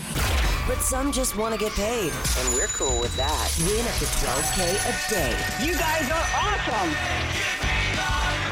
Listen weekdays from 7 to 7 for your shot at 1,000 on the 30s. Your Chiefs, K-State, Crystal Clear, and Cash station. 610 Sports Radio.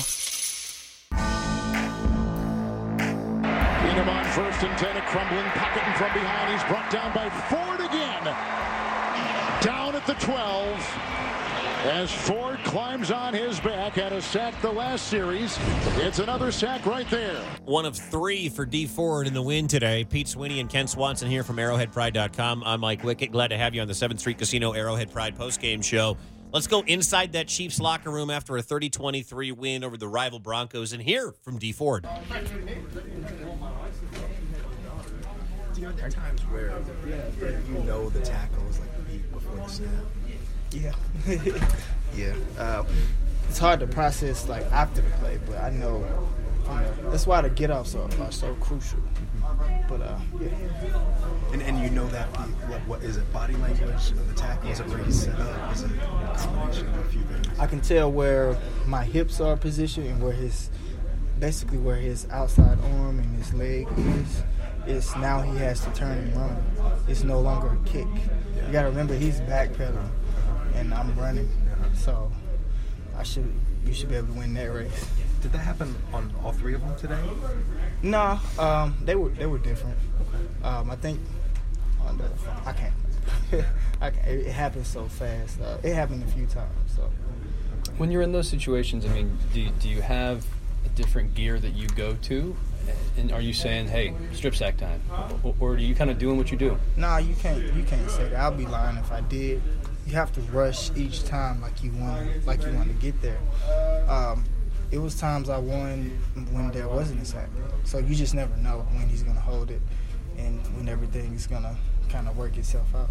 When did you start to figure out how to execute the strip sack, and what are the techniques necessary to make that play happen? We've all known the technique. It's just a matter of getting better at executing it. We all work it. We've been working this since college, maybe high school. With the way the league has gone, the evolution of football, we're working it in high school. So it's just a matter of execution and just being more efficient. When you feel like you get there, you almost avert your eyes towards the ball. Like if you know I'm one step away, now locate the football. Yeah, it's all instinctive, and that's the progression that you practice. You break pass rush down to get off, to the move, to the finish, which is the strip sack is part of it. Does it ever cross your mind, the stuff, I mean, maybe I didn't see it before, but you are in a contract season. They talk about that big boost that kind of comes from that. Does that ever, like, I want to perform to make sure that part's taken care of next? Does that ever cross your mind in seasons like this, especially when you're performing well? I mean, it does, but I shut it off because I've said this before, I don't really do this for money. It's not a lot that I need at this point in my life. I'm not motivated by money. I love to play. I put a lot of work, a lot of time into this game and into my craft. Money is not the motivator. The game is the motivator, and the privilege to be able to play and play at a high level. What have you seen from Greenland on the other side? Since Justin's been hurt, him and Tano, how have you seen the play of those guys develop? Great job stepping up, man. He's been able to keep working even in the midst of not playing as much, and that's hard to do. And it's just a credit to his film study and just working, his consistency, and that's important for rookies. Coming into this thing, you're not going to play as much as you want, but his focus is on point, so that's why he's getting success. Are you at the point right now where a 3-sack game feels normal? No, 3-sack game never feels normal. I would any pass rusher. Now that's the expectation, but it just doesn't always happen that way. It still feels great. Yes, say, how does this one feel then? Yeah, for you? it feels great. It always feels great. Bob just talked about that sudden change and defense reacting after that, like no turnover. Why do you feel like you guys seem to do well with it? I mean, I think today was another time where you guys got the ball right back. Is there a mindset change, intensity change? It's a mindset. It's a point of emphasis. It's what we practice in training camp. It's what we practice in OTAs. This is why Andy and Bob and EB is so great with what they do with us, and as far as how we develop our habits. We all said it at the same time. So, okay, sudden change, let's go. So, it's the mindset. When you get in third and long situations, is it the same thing? Is there a switch that flips in those situations that you know it's time to go? Every third down. Like I said, this is how we train. And if you are a good team, I'm pretty sure every team practices those situations, and the mindset flips. Yeah. Where's the defense now compared to where it was week 1? We're getting better, man. We still got a long way to go, a lot of things to clean up, especially me individually. And it starts with the individual, and we all know that, so we're just going to keep working. Thanks, Steve. Thank you. There's D Ford after today's win. If we can go back and, for the sake of his future, if we can go back and find the clip there, I know Chris is going to try to grab this real quick, where D Ford is asked about his future and dollars, and he says, "I'm not motivated by money." I want every Chiefs fan to remember that when he signs a 6-year, $12 million contract in the future, because he wants to remain with an organization that he thinks has a good chance to win, not when he signs the 5-year, $80 million contract with 27 guaranteed or whatever. There are players out there, and usually you'll see it from quarterbacks that will take a little bit less money so that they can surround themselves with actual weapons. But Only Brady. That has to be a situation where, your endorsements are there. I don't necessarily when Giselle's your wife and she's making plenty of money. I would say, yes. I would say that, yes, D Ford is going to try to make as much money as he can possibly make, which he should. And I am eager to see what the Chiefs end up doing here. I'll admit it, I was in the camp that said, no matter what happens this season, you have to move on from D Ford, whether he plays well enough and up to like 10, 11 sacks, has some production. I was like, you got to move on because you don't know about the injuries, or he'll play poorly enough where you'll just move on anyway. I didn't expect him to be one of the best defensive players in the league, and I think now you're in a situation where you're probably going to have to franchise tag him. He's going to be top 5 in sacks for the NFL this year at this point. At least. Yeah. Well, no, I was looking at it earlier. I think he's tied with J.J. Watt. Depends on what guys like Von Miller did. I don't remember how many sacks he got today, stuff like that. So he's close. For what it's worth, too, I mean, I think NFL fans with the Pro Football Focuses, we were joking before, are getting a little bit smarter, whereas you're starting to realize, I think even the average NFL fan, it's not all about sacks, which is a good thing. And he leads the league, or at least coming into the day, in pressures. And that's what's more important. And then as you continue to get consistent pressures like that, eventually you're going to get sacks. And I think that's where you saw him finally get 3 of those today. Here's D Ford. At this point in my life, I'm not motivated by money. I love to play. I put a lot of work, a lot of time into this game and into my craft. Money is not the motivator. The game is the motivator. Money is not the motivator. I'm sorry. Do we have a BS alarm? Every player is motivated by money. I can do one with my mouth. You want me to do it? Yeah, go ahead. Can you play that clip for me one more time? Yeah, here we go. At this point in my life, I'm not motivated by money. I love to play. I put a lot of work, a lot of time into this game and into my craft. There you go. Money is not the motivator. The game is the motivator. And the privilege to be able to play and play at a high level. All right, again, with all due respect to every NFL, NBA, NHL, MLB, MLS athlete ever who makes millions of dollars, do not insult our intelligence. You're not playing this game because you love to play.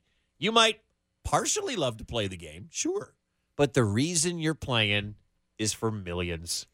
All right? I mean, and good for you because you can make it, and I never could. I consider it, having that talent and that work ethic to use that talent, it takes the right person to do that, but it really is I sometimes look at it as if you're blessed with your God-given ability, it's almost kind of like controlled lottery tickets. Like D Ford is blessed with all this ability, and he puts in this work, and he has a better chance than the average person to now make millions and millions of dollars. Like that's to me is what it is, and he should make as much as he possibly can because we see in the National Football League it only takes a play. Looking at you, Jamal Charles, and then all of a sudden your entire career could be over. Sure, right. So let him make as much money as he possibly can. Myself, Matt, and Craig have the conversation about D Ford and his contract, what to do, what they should do, what they might do, literally every single week. And Matt Lane has been on the sign D Ford, extend D Ford to a 3-4 year deal, keep that thing rolling. Me and Craig are starting to get to the point where we're like, okay, maybe the Chiefs should franchise tag D Ford this year. I think that's the move. Because he has $13 million. He hasn't proven that he could stay consistently healthy. And when that's the case, I just don't think you can give him, and because we're beating this to a dead horse a little bit, so I apologize. But that's why you're running into situations with Justin Houston and Eric Berry. You've signed them now to these deals, and they're not playing. Right. And that's the biggest question. Like, as far as, even if D Ford continues this torrid pace, he winds up with 16 sacks this year. Now you're running the risk of tying up big money into Eric Berry, into Justin Houston, and into D Ford. That's a very volatile group that could wind up being what's going on right now. All three of them could be off the field at some point next year. And for what it's worth, too, I always try to preface it with this. Sean's been in here, a former player, and Sean's like, well, I don't ever really talk about a player's money. He hates it. I don't have any problem with how much anyone in this world makes. Go out in the world and make as much money as you possibly can. What I have a problem with is in the NFL because there's only so much cap percentage. Right. Like the Chiefs were up against the cap this year, and that's why they couldn't go get more help in the secondary. How much did we talk about Bashad Breeland this summer? The reason the Chiefs couldn't sign him is because he wanted more money. You know what I mean? Yeah. And so, if the Chiefs just could have paid him that money, like in MLB, they would have. But it's cap percentage. I don't care. Go make as much money as you can. Right. I don't care. It's cap percentage. Just tell me, either give me the cliche that, you know what, we'll worry about our contract and everything in the future, in the off season, or just straight up tell me, I'm looking to get paid, because I'll believe you. But once again, have your BS ready, your BS alarm ready, because here you go. At this point in my life, I'm not motivated by money. I love to play. I put a lot of work, a lot of time into this game and into my craft. Money is not the motivator. The game is the motivator. And it's the privilege to be able to play and play at a high level. And he does. He's having a great year. He could be the defensive player of the year. I have no idea where we're going to be at 8 weeks. Hopefully, he's able to play at this level for Chiefs fans' sake at this level for the next 8 weeks. I don't see any sign of it stopping as long as he continues to stay healthy. There have been the injury concerns in the past. There were injury concerns this year. Well, that's the big question. What he's doing right now is remarkable. It's fantastic. It's a great performance. He's got to be able to do it for 14, 15, 16 games. Let's go to Chris in Jefferson City. What's up, Chris? Chiefs are 7-1. Dorian O'Daniel. I think he's underrated, and I think he's the future. I can't really figure out the position that he is in, kind of like a Eric Berry / outside linebacker, but the guy can tackle. How much more does he have to be on the field in your mind? Chris, thanks for your call. He's kind of in a weird spot because he's not going to be great against, runs inside the tackles. That's not his strength. So teams can run right at him. Matt Lane was talking today about how, he's having some big struggles trying to disengage from blockers and all that stuff. That's a problem for him. And it's really hard to mask that on 3 downs. And so it's got to be, game script has to kind of, cater to his abilities for him to be on the field. When he's on the field, you saw late in the game. Mm-hmm. 2 outstanding plays. I think both were at or behind the line of scrimmage. Those kind of plays, like he's made a couple of those plays the last 2 weeks, but it's just a matter of being in a game situation, in a script situation where he's able to kind of do the things that he's good at because he can't do everything you need sustainably on every down. And listen, Dorian O'Daniel, he's in a good spot. He's being coached by Bobby Defense, baby. And Bobby Defense puts guys in positions to make plays, as we saw today with the interception by Kendall. Oh, should I have had that one ready to go? What's Ron Parker's excuse? We don't have that. No, I don't have it. Lead flicker, Lindsey back to Keenum, and Keenum downfield and knocked away and picked off on the play by Fuller. What a theft! Right in front of Thomas. Keenum with the interception. Every play-by-play announcer on CBS has said that. Keenum with the interception. In all seriousness, I just want to have a conversation quickly about perception. Because whenever a Chief has a bad play, like you're saying for Ron Parker in this city, what does everyone say on Twitter in the text line? Fire Bob Sutton, fire Bob Sutton. Right. When the Chiefs pick a ball off like that, does anyone say, oh, Bob Sutton put Kendall Fuller in a position to make a play? No. What they say is, Kendall Fuller made a great play. Good job by Brett Veach making a trade. Like, Bob Sutton is in such a rut. Like, you see those Bud Light commercials, The Pit of Misery? That is where Bob Sutton is for Chiefs fans. Like, he can do no right, only wrong for Bob Sutton. I feel bad for the guy because I don't think he's doing as awful as a job as people think this year just based upon situational defense. The yardage is not great. I don't think it's great across the board for any team, though. You know what I mean? And so, well, teams have scored more points in the first 7 weeks than any 7 weeks in the history of the league because that's the way the league is built right now.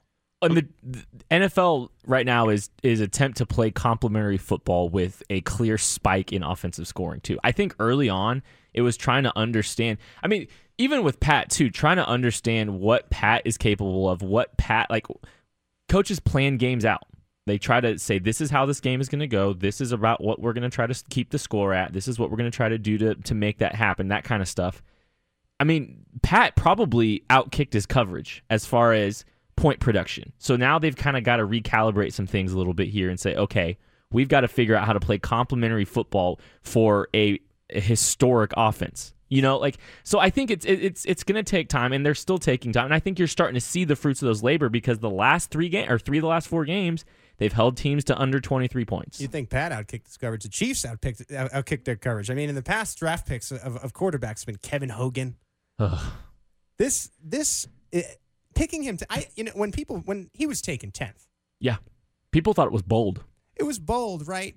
And people thought, okay, this could finally be our guy. I don't think anyone at the time of the draft pick thought that this was, and I think you're starting to be more certain in saying it, the next Aaron Rodgers. Right.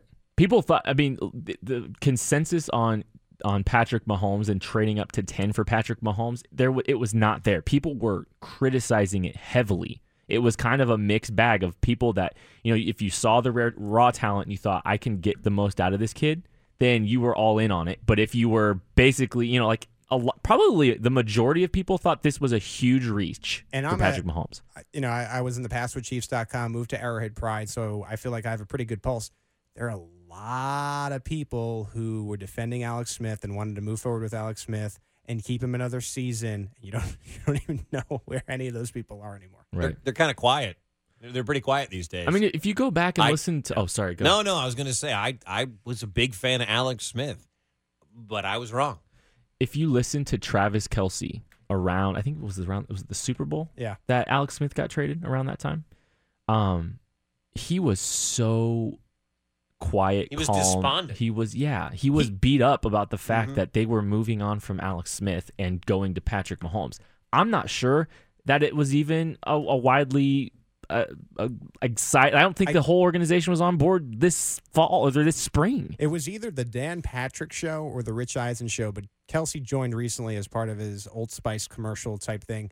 And he admitted he wasn't fully on board until week 1 of this year. Right. And that's Travis Kelce. It's just, it came because I think it was a 10th pick and not like the Chicago Bears trading up to number 2 to get Mitch Trubisky. So it felt a little bit bigger.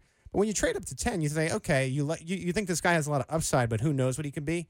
This guy should have went 1 overall in the last 10 drafts. I mean, I think he's probably maybe Andrew Luck, based on what you've seen to this point, and even then. No, I mean, look at the career Luck's had. I mean, the injury. That's Ryan Grigson's fault. Let's just say that's Ryan Grigson's fault. But I understand that. I mean, no, the Chiefs traded up and gave up a decent amount of picks or a decent amount of draft capital to get up to 10. And they still got him on a steal. It's verifiable fact right now. I would agree with that. And all the Deshaun Watson fans, you got your guy. And Watson's having a good start to his young career. Injury held him back last year. threw 5 on Thursday night. That dude may be a stud. The Chiefs may have a stud.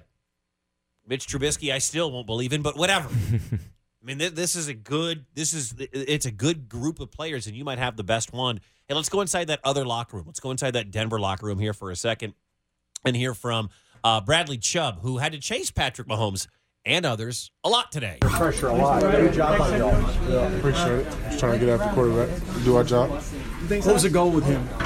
Just make sure he stayed in the pocket and try to contain as much as we could. And so that was the game plan. How good is he? Here in Kansas City, they want to anoint him as the next great thing. You've seen him a couple of times. What's your impression? Great quarterback, great player. Knows how to make plays with his feet, with his arms. So great future ahead of him. What was the difference in this game? They just outscored us, put more points up on the board. 3 and 5 halfway point. The sense of urgency become real as you look in terms of getting back to postseason. Yeah, for sure. I'm a rookie, so I don't know really how intense it gets there, you know what I'm saying, throughout the middle of the season, but I'm pretty sure the energy is going to ramp up. I know a lot of guys on this team, the whole team pretty much wants to go to the playoffs and make a run in the playoffs. So if we want to do that, we just got to start the winning train. Have we seen your best yet? My best? As a team? As a team, I feel like we've seen glimpses as a team, but not a full game of our best. So I just got to work on putting it all together. You played a couple of the best teams in the NFL now 3 total times, and you sit at 3-5. Do you feel like you guys are better than the record says you are? For sure. I mean, as a team, I feel like we're a great team, but sometimes we don't. You know what I'm saying? We don't finish. So. How frustrating is it when penalties?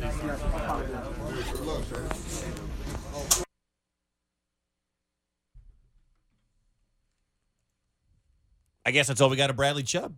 We'll hear more from him coming up here in a bit on 610 Sports Radio. Let's stay in that locker room and hear from cornerback Chris Harris. It's the worst locker. San Diego's pretty, or Los Angeles is pretty. Oakland wasn't anything great, okay? No, Oakland worse than this. Old Mile High is no longer existing. Just a hair. I'm in a spot where I can't.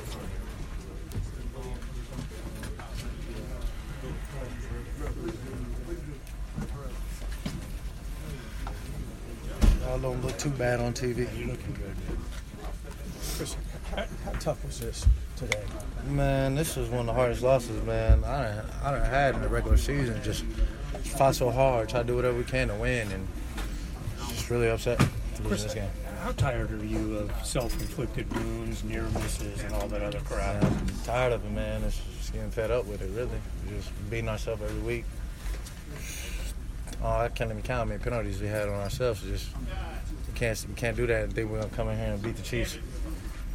When you play a team, Andy Reid, so creative with all those playmakers, how frustrating is it just for 60 minutes, nonstop? I mean, that's what it is. The NFL, and we get paid to shut down people and to guard people and stop the run and do all this stuff. So, Andy Reid, they always have a good game plan, but we felt like we had a good string of stops, and we just needed some more turnovers. Before this game, you called this a season-changing game. Where do you go from here? Just gotta keep working right now. It's tough right now, being on our record 3-5. So we got to win every game almost to make it to the playoffs. You've seen Mahomes more than anybody in the NFL three times. Is he for real? Oh yeah, Mahomes is definitely a great player. He's he can make all the throws, but I mean, we still got to see him play. We got to see him how he does in the playoffs, how he does the rest of the year before we crown him.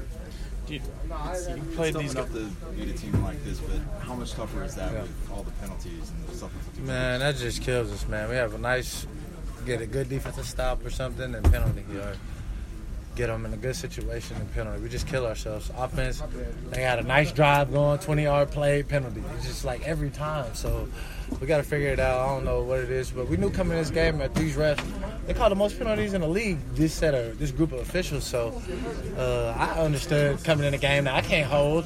So, I mean, everybody else got to understand that. You can't do that, especially when we got these type of refs. They're going to call everything. You've had to play a couple of the best teams in the league 3 times now total. You played them close. Do you feel like kind of got some bad breaks with the schedule? Like, do you feel like you're better than 3-5? I mean, when coming in the season, I thought we were supposed to have like one of the easiest schedules, which is funny. It really turned out to be the hardest schedule, really. But man, it's NFL, man. You got to draw. We know what we signed up for. It's a big competition. If you're scared, you can't. You're not gonna make it too long in this league. So you got to challenge everybody. And I felt like we challenged them a little bit, but there's more. We could have did a little bit better. And they came to play. They executed their game plan. When you talk about the refs and the penalties and some of them that I don't know what we were all like, I don't know. How do you channel that frustration without doing something that gets another penalty if you have a crew like this? Just got to play smart. Everybody got to play smart, have great technique, use your feet and hands properly, and we can't beat ourselves versus team. We know that. When you come here, you got to play smart. We didn't play smart enough here, and we got to figure it out why we keep having these same things happen every week. Anything else for Chris, guys? Thanks, Chris. It's Chris Harris from the Broncos secondary talking to the media after losing to your Kansas City Chiefs today, 30-23. Chris Harris, before the game, said that this game could change their season and that the Broncos needed to be focused. They needed to be getting extra film study on the Chiefs, so on and so forth. What's telling is at the beginning of this audio, if you're just joining us, his comments about how hard they're playing the Chiefs and how badly and how much they're leaving it out on the field, doing everything they possibly can and still walking away with the loss. Like, that's how good the Chiefs are. And I understand there's things to point out and complain about. Ron Parker, some of the defensive plays, some of the early mistakes by the Chiefs offense. But at the end of the day, all that matters is you get the W each and every week. And the Chiefs have done that now 7 times out of 8. It hasn't always looked pretty, but as you can hear in Harris's voice, they're demoralizing teams. Well, and I think this game did change their season. I think this is honestly, this is it. They're done. Right. Bury them. And all this drama that they've been experiencing this week, it's only going to get worse now because they went out and they fought and they tried to focus through all that stuff and then they still caught the loss. So the Chiefs buried them. They buried them today. Broncos season over? Yeah. Broncos season over? Pete? It's so hard for me to be like this. Something drastic would have to change. I think you see what they do at this trade deadline. They've been involved in a lot of different talks. They go and trade Demaryius Thomas, that locker room is done. To me, I think that's your white flag on at least this season. And you look at Elway, and there's talk about Elway's decisions after the Peyton Manning era. I just wonder how the rest of this goes. They've lost one, or they've won one of their last 6 games, and that one win came against the Arizona Cardinals. Texans next week. You're not getting anything back. There's nothing down the road that's going to, if you're the Broncos, there's nothing down the road that's going to make you all of a sudden a contender in this division at this point in the season. There's just not, like, everyone talks about the trade deadline for the Chiefs. Got to acquire this piece, got to acquire that piece. And I know we mock it, but if Barry comes back, if Houston comes back, when Sorensen's back and ready to go, you add 3 players to a defense that needs improvement along with an offense that doesn't need a lot of improvement. Like, those are midseason acquisitions. Right. It's like an NBA team getting a player back, like if Boston would have got Gordon Hayward back after he blew out his ACL back after the All-Star game. That to me is, okay, that adds a massive piece to a team that needs it. They don't have anybody injured that they can get back. John Elway ain't walking through that tunnel in a jersey. You don't want John Elway near the building because the team he's built is not good. The next 4 for the Broncos versus the Texans, at the Chargers, versus the Steelers, at the Bengals. Yeah, that looks like 0-4. I mean, that's 3-9. I know they were hoping the defense would carry him and Case Keenum would be all right, but, man, it has not worked for that team. Hey, Jarrell, hang right there. We're going to get to you after the break. Also, we will tell you what we learned in today's win. 30-23, your final score. If you want to squeeze a phone call in, you can. 576-7610. Text in at 69306. We'll wrap this one up, put a bow on it for you, as C-Dot says. Next. The 7th Street Casino Arrowhead Pride postgame show. Big-time players make big-time plays. 610 Sports Radio. Pay off credit card debt with a personal loan from Marcus by Goldman Sachs. When you have a family, life adds up. A new semester of school, a new season on the team, and new goalie pads to go with it. Now your youngest wants to learn an instrument. And of course, she didn't pick the harmonica. Debt happens. It's how you get out that counts. Get a personal loan from Marcus by Goldman Sachs. Fixed interest rates and no fees, ever. Learn more at marcus.com. What if I told you there was a website that was a one-stop shop for all of your Kansas City Chiefs news? What if I told you that site provided headlines, to-the-minute updates, film reviews, hot takes, Chiefs videos, and more? What if I told you there was no Chiefs website on the planet that updated their site more often? All Chiefs all the time. Arrowheadpride.com. 7th Street Casino, Arrowhead Pride postgame show. Pete Sweeney, Ken Swanson from ArrowheadPride.com. Let's hear from Travis Kelce, Chiefs tight end, after today's win. What do you mean to see Sammy have a day like he did today? Oh, man, it's always good to see Sammy go off, man. He brings such a confidence and the electric, like, everything that he does is you're happy for the guy, man. Just because of the type of person he is and how hard he works during the week, man. It's awesome to see him have a day like he had today. Talk about that hurdle that you saw before you. Oh, man, that was that might have been the best run of the season so far, man. For him to be able to hurdle a guy and then go right into running through another into the end zone. I mean, it's what he's been able to do is awesome for this offense. And sure enough, man, it makes you want to block him every single time he touches the rock. Travis, how easy are you making this? Are you guys as a whole making this for Patrick? That he doesn't have to do sort of everything like you did last time? I mean, I feel like we're all playing off each other really well, and we're making it easier on each other. I mean, that's the best thing that Coach Reed presents us, is that, you know, he's giving everybody the opportunity to make a play and have the opportunity to, you know, have those matchup situations that are in your favor. So I mean, all you got to do is just go out there and make plays for Pat, and sure enough, it's fun when you get these wins. It's a lot of it just not having a replica of what happened in Denver, where Patrick had to kind of scramble and make plays on his own. Was it you guys? Yeah, no. I mean, our offensive line went to work this week knowing that, you know, it's when 1-5 can set his feet, man, he's one of the best quarterbacks in the league. He's also one of the best when he can get out of the pocket. But it's just been something that we've all harped on to, you know, just make sure that route runners were on time and that the O-line is back there working for everybody. Travis, you guys have, I think, 26 touchdown passes, which is all you had, the amount you had all of last season. I mean, is Pat the only difference there, or is there something else going on? I think we put together an interesting offense over the offseason with the pieces that we grabbed. I mean, Pat he's 100% a part of that. So I mean, you can't say that he's not, but I think it's the way our mentality is as a whole, as an offense, that's really getting us these touchdowns and getting us these wins. Travis, you're 4 away from a touchdown record here. How would you feel being on the receiving end of that? Yeah, I mean, all the records are cool once you're said and done, but I mean, as long as we just keep winning, I think that's what we really want. Travis, what does it say about the diversity for you guys? You know, different guys are eating every week, and, you know, Sammy has his best day of the year, but, you know, each week it seems like it's a different guy on the offensive side that's killing the opponent's defense.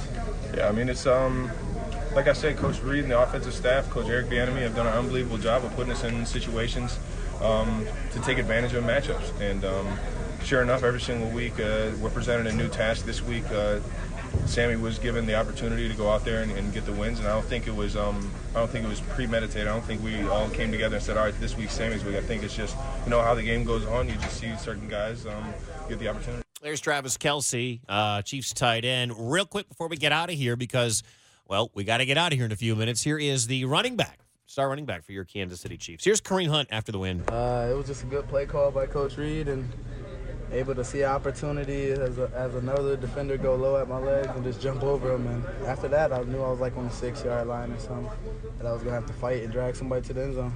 So the play is obviously designed to do well. You got the first down. It was fourth down play. But when did you realize something special could maybe happen on a play like that? As soon as I ran through those guys' arm tackles in the hole, I knew it was going to be big after that. Is that your favorite one so far? What, touchdown? Yeah. It'd be that one or probably against the Patriots, the pass. How about this team? The Broncos came in. They gave you guys a lot. I mean, they fought pretty hard. You guys are 7-1 now, halfway through the year.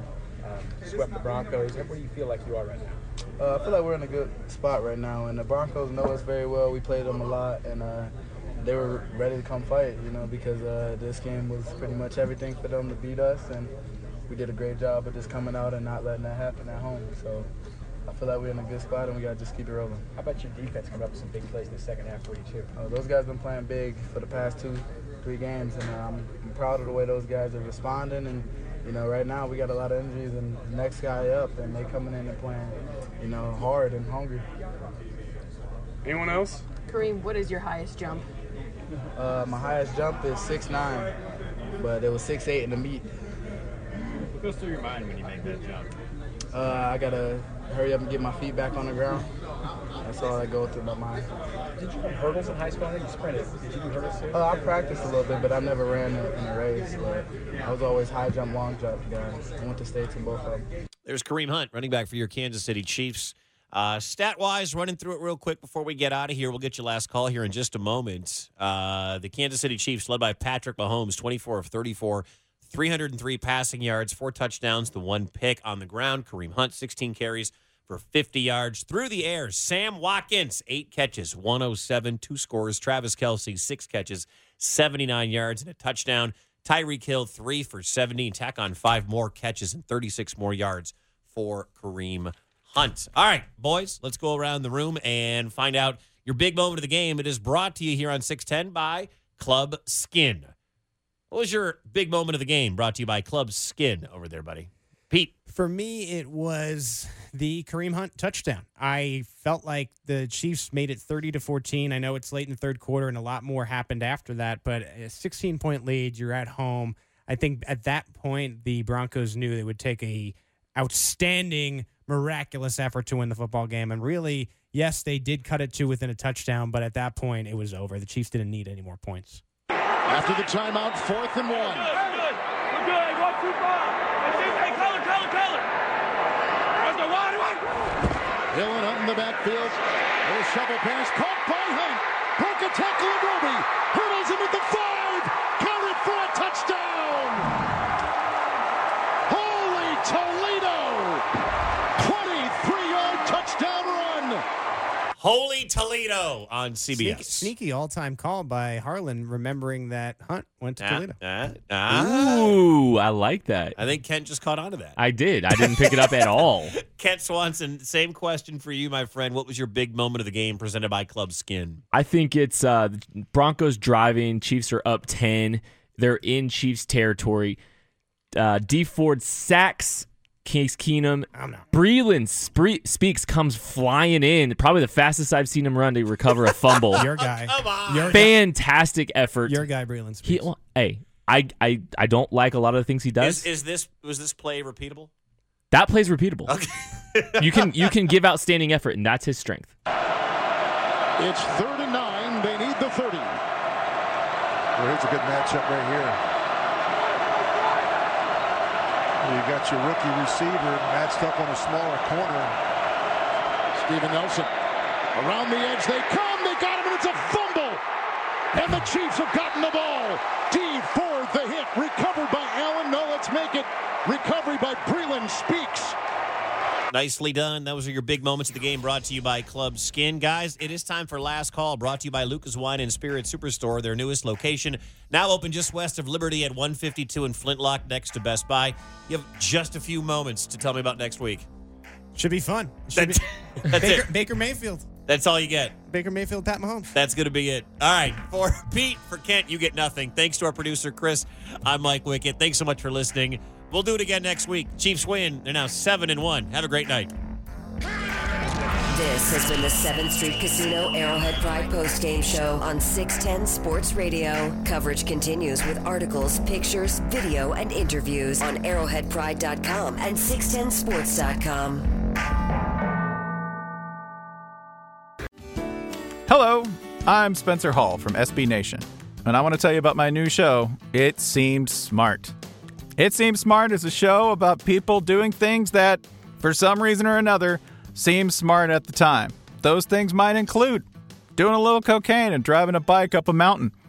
Or, I don't know, maybe racing 100 miles per hour across the country in the middle of the night with no one's permission. Or even stealing a bat from an umpire's room in a Major League Baseball park. Check it out, and if you like it, tell a friend. I'm Spencer Hall. Don't do anything smart.